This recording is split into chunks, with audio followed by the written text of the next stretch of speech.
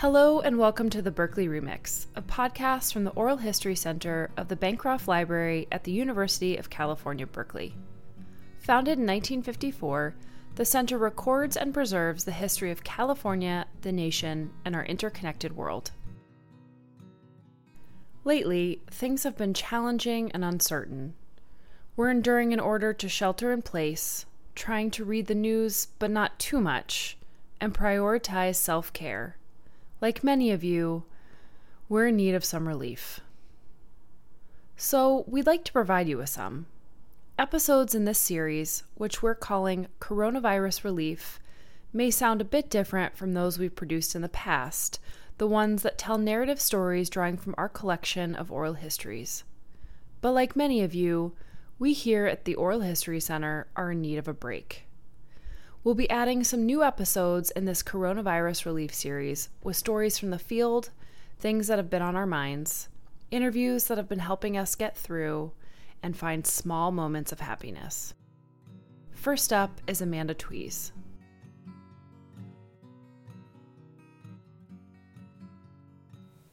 Hello everyone, this is Amanda Tewes, and I am an interviewer with the Oral History Center.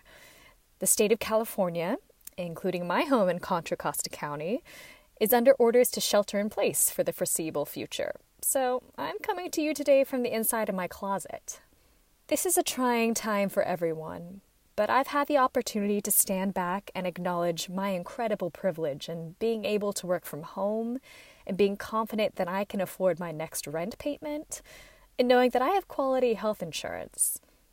I can comfortably practice social distancing because I'm not on the front lines of this pandemic, offering medical care or even trying to feed the hungry and newly unemployed.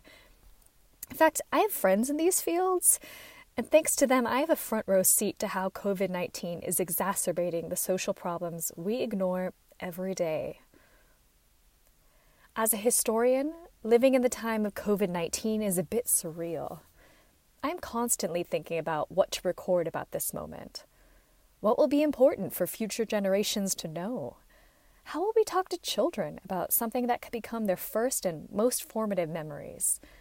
What moments will prove most monumental? Will we even recognize a turning point when it comes? I don't yet know the answers to these questions. I do know that I feel a bit like a boiling frog. Every day, no, every hour, brings new and distressing information, and restrictions that seemed incremental have landed us in a situation I couldn't even have imagined 2 weeks ago. What I can tell you is that even while I am social distancing at home and trying to find ways to reduce anxiety, I'm also trying hard to stay connected with the world around me, to absorb all the news, good and bad, and to reach out to those I care about. This is a moment to share our various vulnerabilities and to connect with our neighbors, even virtually. In that spirit, I want to share with you some of my vulnerabilities as an oral historian and a behind-the-scenes look at a recent interview.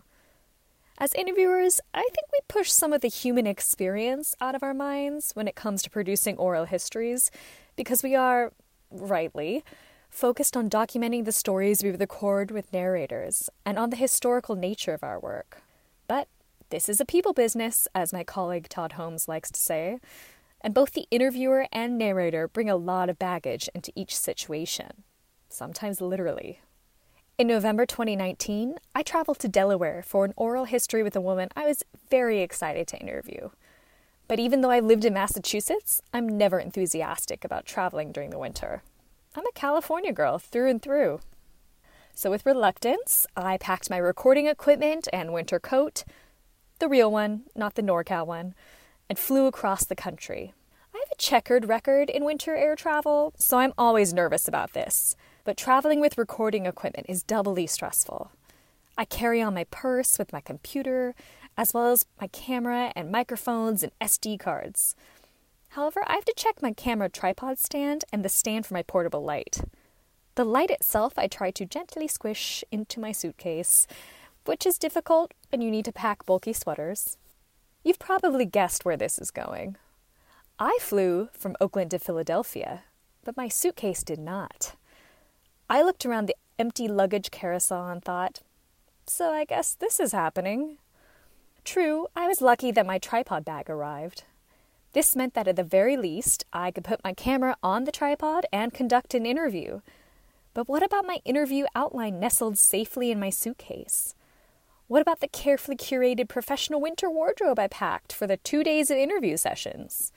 Oh, those were long gone, the airline company told me. If I was lucky, I would be reunited with them before I left the East Coast. After racing to the rental car location, I had to find an open store at 10:30 at night. I was woefully unprepared to complete this mission in rural Pennsylvania. Or was I in Delaware already? I bought emergency hygiene products and the first sweater I saw that wouldn't interfere with my lavalier mic. Before falling into a fretful sleep, I texted my narrator about the situation and the potential for delays for our first session, depending on any lingering issues I faced in the morning. It was fine, she assured me. All would be well.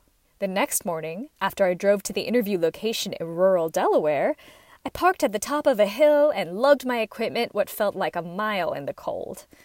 In fact, my rental car was kind enough to warn me that conditions were freezing. When I extended my hand in greeting, my narrator started coughing up a storm.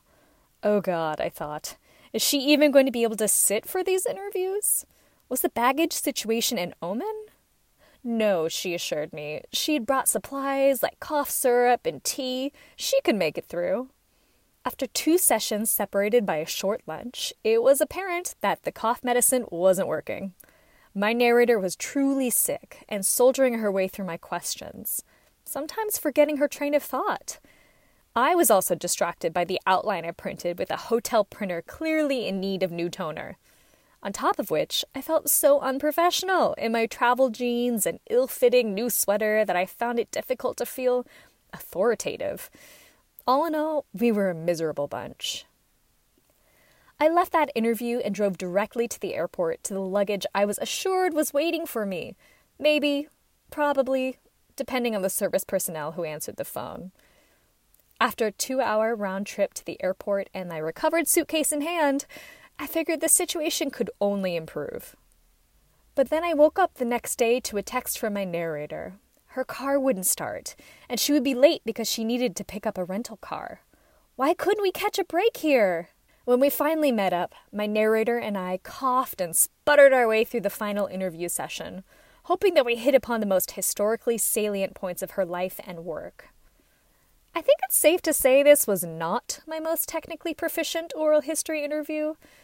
To make matters worse, my narrator was herself a practitioner of oral history. But when I reviewed the transcript from this interview just a month or 2 later, instead of feeling utterly horrified from a barrage of bad memories, I kept laughing to myself and actually took stock of what I learned from this experience.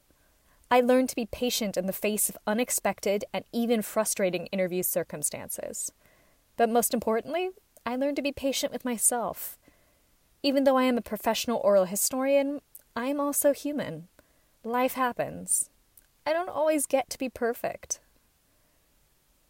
And even though this was far from my best oral history interview, it was an accurate snapshot of a moment in both of our lives that influenced the way the story was recorded and how it will be remembered. We don't know what tomorrow brings, so even in these trying times, I hope you can still find reasons to laugh and to show patience for yourself and others. Stay safe, everyone. Until next time.